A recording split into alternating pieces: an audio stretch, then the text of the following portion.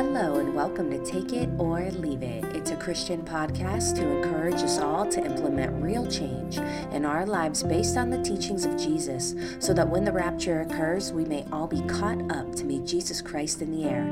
It's about spreading the gospel of Jesus Christ, our Savior and Lord. I'm your host, Madison Santiago.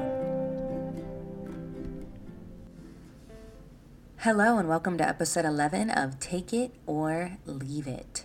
This episode is titled, Don't Just Talk About It, Be About It. And today I am so burdened because I see so many people that are talking about Jesus and how much they love Jesus and all these things about Jesus. And then you look at their lives, or maybe you see them outside of the church, and it's very apparent that they are not about Jesus. They talk a lot of talk, but they do not walk the walk, if you will. And today I want to talk about the church, because today the church is filled with people like this, making the church a lot of talk with little action. So in a previous podcast, we talked about those exercising the gifts of the Holy Spirit, and what I had asked you was, how many people do you know that are actually exercising their gifts in the Holy Spirit, right? There's 9 gifts of the Holy Spirit: word of wisdom, word of knowledge, healing, faith, miracles, tongues, interpretation of tongues, discernment, to name a few. How many people, for example, healing, how many people do you know are exercising their gift in healing, calling upon the name of Jesus to heal others, right? It's not us that heals, it's God that heals through us. How many people do you know that are doing that? And regardless of your answer, my follow-up answer is, it's not enough. It's not enough. I want to encourage you to read the Bible of how the disciples responded to their calling. They healed many through the power of Jesus. They raised the dead. They overcame trials. They were in jail and then freed. They were swaying leaders and kings, all because of the Holy Spirit. So I ask you, is your church actively teaching on repentance in the Holy Spirit baptism? Because Jesus said in Revelation 3, chapter 19, as many as I love, I rebuke and chasten. Jesus said that. As many as I love, I rebuke and chasten. Therefore, be zealous and repent. We've talked about this verse. You can't just repent, meaning telling God, oh, I'm sorry. Oh, I'm sorry again. Whoops, sorry again. No, be serious and repent and turn away from sin. Right? That's what God's saying here. Be serious and repent. Let me take you seriously, and you be serious first. Verse 20, behold, I stand at the door and knock. If anyone hears my voice and opens it, I will come to him and dine with him and he with me. So again, it was God's idea to repent. Jesus said that in Revelation 3:19. Also, in Luke 5, starting in verse 31, Jesus answered and said to them, who's them? Jesus answered and said to the Pharisees, those who are well have no need of a physician, but those who are sick. I have not come to call the righteous, but sinners to repentance. So again, also very clear, Jesus said this. We are here for repentance, and I am not even hitting the examples, the many examples that the disciples also said, because Jesus said it. So again, is your church actively preaching repentance and the Holy Spirit baptism? If the answer is no, find a new church that is operating on a Holy Spirit agenda. Beware of these leaders that use you to build their own agenda rather than building you to take on your own Holy Spirit agenda. There's a huge difference there. And the true agenda says a lot about the heart of the person, says a lot about the mind of the person, and essentially says a lot about the eternity of the person. I'd also like to add that the church is here today in 2022. It is here for the show, not the go. This has been happening prior to 2022. So what I mean by this is so many churches there after creating such an experience, right? Not the go. So what do I mean by they are here for the show and not the go? In Mark 16, chapter 15, it says, and he said to them, go into all the world and preach the gospel to every creature. And again, this is just one example. There are others in the Bible, so I encourage you to find them and read about this. But go is a call to action to preach the gospel to all the ends of the earth so that many will be led to repentance, right? Preach the gospel to every creature. Today, I personally am hearing churches put more effort towards the show rather than the true message of God, right? The true commandment of God, which is go preach the gospel, right? Go unto all the nations of the earth. That's why we have missionaries, right? Go. So today the church is more focused on their fog machines, lights, right? Their fancy PowerPoints. And there's nothing wrong with having nice services. But when the focus and the attention to detail is on these things rather than the message, or rather than focusing on what the Lord wants you to say, that's a problem, because God is after the heart. These things only create goosebumps, not Holy Spirit encounters. Whenever churches are planning these events and they have so much attention to detail on the decorations and the food rather than the message, Jesus doesn't win. The devil wins. The devil wins. It's essentially just more wasted time, right? The church wants to have an entertaining service to keep people in seats. They're not correcting anyone. They're just tickling the ears. So what do I mean by that? God says in Hebrews 5, I'm going to start in Hebrews 5, verse 12. For though by this time you ought to be teachers, you need someone to teach you again the first principles of the oracles of God, and you have come to need milk and not solid food. For everyone who partakes only of milk is unskilled in the word of righteousness, for he is a babe. Verse 14, but solid food belongs to those who are of full age, that is, those who by reason of use have their senses exercised to discern both good and evil.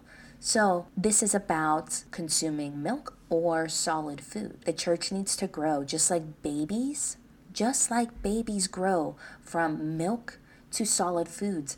Me personally, I have children. I have an 8-month-old son who is, of course, started with milk, and now he's doing milk and solids, and eventually he's going to move on from milk because he's going to grow. We are supposed to grow and to move into our calling. We do not stay with milk forever. So I ask you, have you been sitting in a pew for your whole church career? Have you been sitting there, just sitting? That is milk. That's just milk work. And that's not even work. That's milk. What word are you getting from your leaders that are waking you up, right? Are they talking about the Holy Spirit? Are you feeling convicted? If not, find a new church. Find a new church.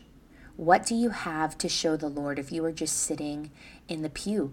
What do you have to show the Lord if you are just drinking milk forever? This is God's idea. This is God's word, right? For everyone who partakes only of milk is unskilled in the word of righteousness. Are you unskilled in the word of righteousness? And the Lord continues, for he is a babe. Are you still a baby Christian? Because there is solid food available. And there is opportunity for your senses to be exercised to discern both good and evil. The Holy Spirit is available and you can grow. And I want to encourage you to grow today. And as I say these things, I speak them in a mirror, right? I want to make sure that I'm right to even say these things. So what am I doing, right? I'm also examining myself here, but this is for all of us. This is the word of God. We must all make sure it comes to pass in our own lives. Right? So again, what do you have to show the Lord? He's looking for works. And in Revelation 3:8, God says, I know your works. He sees what we're doing. He knows them. And in James 2:14, let's talk about this. Let's read through this quickly. Faith without works is dead. Dead. I'll say it again. Faith without works is dead. So starting in verse 14, what does it profit, my brethren, if someone says he has faith, but does not have works? Can faith save him?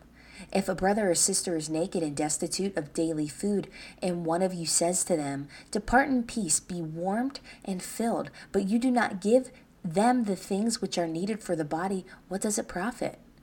Thus also faith by itself, it does not have works, is dead. But someone will say, you have faith and I have works. Show me your faith without your works, and I will show you my faith by my works. Verse 19, you believe that there is one God, you do well. Even the demons believe and tremble. And I want to pause there Because today the church is preaching, all you have to do is believe that there is one God. Believe that he died for you, and that's it. But it's very clear here, even the demons believe and tremble. That's sarcasm. So go ahead and believe, because even the demons believe. The demons believe and they're not saved. They cannot be saved. I'll say it again. Even the demons believe and they cannot be saved. Likewise, we can believe that there is one God and he died for us, and we cannot be saved. Verse 20, but do you want to know, O foolish man, that faith without works is dead? Was not Abraham our father justified by works when he offered Isaac his son on the altar? So again, Abraham was justified by his work, by his action, to be obedient to what God said and offer Isaac. 22, do you see that faith was working together with his works? Which is true. Abraham was faithful to the Lord. He was faithful and he had works to back it up. 22, do you see that the faith was working together with his works, and by works faith was made perfect? And the scripture was fulfilled, which says Abraham believed God and it was accounted to him for righteousness. He believed God. He had faith in God, and he was called a friend of God. That's what we want, right? We want to be a friend of God. Verse 24, you see then that a man is justified by works and not by faith only. How clear is that? We must have works. If we have faith, we need works. If we have works, we need faith. They work together, right? They work together.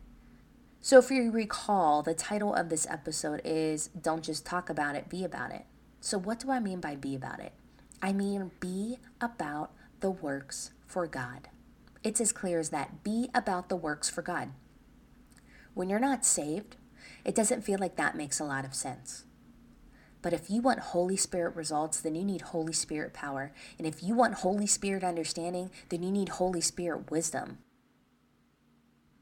You can acquire the Holy Spirit through repentance. And this all boils down to our own action. It is up to us. It is up to me to decide for me, and it is up for you to decide for you.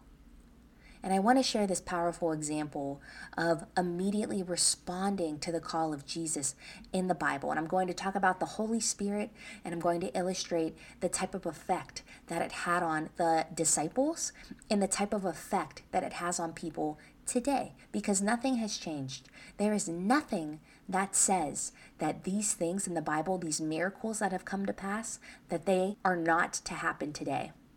And to my point of asking earlier, how many people do you know that are exercising the gifts of the Holy Spirit? The answer is not enough. Not enough, because it's possible and it's expected from God. So I want to start in Acts 1. And I'm going to take you from Acts 1 to Acts 2 to Acts 3. Super simple example, but very obvious. Acts 1, Jesus promised the Holy Spirit. I'll start in verse 4. And being assembled together with them, so Jesus and the disciples, he commanded them not to depart from Jerusalem, but to wait for the promise of the Father, which, he said, you have heard from me. For John truly baptized with water, but you shall be baptized with the Holy Spirit not many days from now. So in a previous podcast, we talked about water baptism and the Holy Spirit baptism, right? Here's more evidence that there are two. Right? And God promises baptism by the Holy Spirit. Verse 6, therefore, when they had come together, they asked him, saying, Lord, will you at this time restore the kingdom to Israel? And he said to them, it is not for you to know times or seasons which the Father has put in his own authority, but you shall receive power when the Holy Spirit has come upon you. You shall be witnesses to me in Jerusalem, in Judea, and Samaria, and to the end of the earth. I've mentioned this verse several times, but you shall receive power when the Holy Spirit has come upon you, and you shall be witnesses to me in Jerusalem, in Judea, and in all Judea and Samaria, and to the ends of the earth. So it's very clear. We get this power, and then we can be witnesses, right? Acts 1, Jesus promised the Holy Spirit. Acts 2, the very next chapter, here comes the Holy Spirit. Verse 2. So I'm in Acts 2, verse 2. When the day of the Pentecost had fully come, that's Sunday, they were all with one accord in one place. Who? The disciples. They were in the upper room. And suddenly there came a sound from heaven as a rushing mighty wind, and it filled the whole house where they were sitting. Then there appeared to them divided tongues of fire, and one sat upon each of them, and they were all filled with the Holy Spirit and began to speak with other tongues as the Spirit gave them utterance. So boom, Jesus promises the Holy Spirit. He ascends to the Father. Jesus had said not many days from now, I'm sending you a helper. The Holy Spirit is coming. Acts 2, it happens, right? Because when God says something, he keeps his promises, right? He did not leave us orphan. In Acts 2, verse 2, on the day of the Pentecost, Sunday, the Holy Spirit comes to earth. Let's go to Acts 3. Acts 3, you'll see that a lame man was healed. I'm going to start in Acts 3:3. Now Peter and John went up together to the temple at the hour of prayer, the 9th hour, and a man lame from his mother's womb was carried, whom they laid daily at the gate of the temple, which is called Beautiful, to ask alms from those who entered the temple, who seeing Peter and John about to go into the temple asked for alms. And fixing his eyes on him and John, Peter said, "Look at us." So he gave him his attention, expecting to receive something from them. Then Peter said, "Silver and gold I do not have, but what I do have to give you. In the name of Jesus Christ of Nazareth, rise up and walk." And he took him by the right hand and lifted him up. And immediately his feet and ankle bones received strength. So he, leaping up, stood and walked and entered the temple with them, walking, leaping, and praising God. Verse 9, and all the people saw him walking and praising God. So I'll pause. This man sat in front of the temple daily asking for money, right? And suddenly, here comes Peter, right? Heals him. He walks into the temple walking, leaping, and praising God, and all the people saw him. What a powerful example. Verse 10, then they knew that it was he who sat begging alms at the beautiful gate of the temple, and they were filled with wonder and amazement at what had happened. Wow. So, very simple illustration here. The Holy Spirit is promised. The Holy Spirit comes and indwells in Peter, for example. So we have Acts 1, Jesus promises the Holy Spirit. Again, Acts 2, the Holy Spirit comes and the disciples are baptized, which does include Peter and John. Acts 3, already miracles. A man who was lame, could not walk, sat in front of this temple every day. Here come Peter and John, filled with the Holy Spirit. They were led to heal this man in the name of Jesus Christ. And he says, in the name of Jesus Christ of Nazareth, rise up and walk, right? It wasn't in the name of Peter, my name is Peter, rise up and walk. Absolutely not. Absolutely not. In the name of Jesus, that is the healing power. That is the healing power. And can you imagine, this probably took 5 seconds. 5 seconds to see this man and to say these words. Under a minute. We'll give them, longer. It's under a minute. Do you have under a minute to do this? Are you equipped to do it? So you better get equipped, and you can get equipped. But the key here is the quickness in response. When you are indwelled with the Holy Spirit, it does not take years. It doesn't take weeks. It's immediate. It's immediate. You will be led, you will have a desire, and you will be bold and unashamed to call upon the name of Jesus Christ to heal others. And that's exactly what we're seeing here. And this is the example that we need to follow. And this is the example that the church needs to be preaching today. More people need to stand up from their pew. We need to stand up. We need to move forward. We need to get off the milk. And we need to understand the expectations of God. And we need to stop deceiving ourselves. And we need to stop letting the church deceive others because they don't have a Holy Spirit agenda. This is what God expects. This is what God expects. I want to encourage you, and I want to ask for your help. Don't just share this news. Don't just share the good news of Jesus Christ. Dive deeper into his word to understand the why behind this news. Don't just be surface level Christians, pew sitting Christians today. Be wise so you can see in the Spirit to discern false teachers. Get the Holy Spirit baptism so you can discern the agenda of others. Share this teaching. Show the evidence in the Bible just like I have. So simple. Acts 1, Acts 2, Acts 3. Look at this example. Look at this expectation. Let's follow suit. Let's share this with others. Lead others to repentance so that they may be saved, because your desire to win souls for His kingdom says a lot about where you will spend eternity. Are you all talk? Or do you show action? This is Take It or Leave It. God bless you all.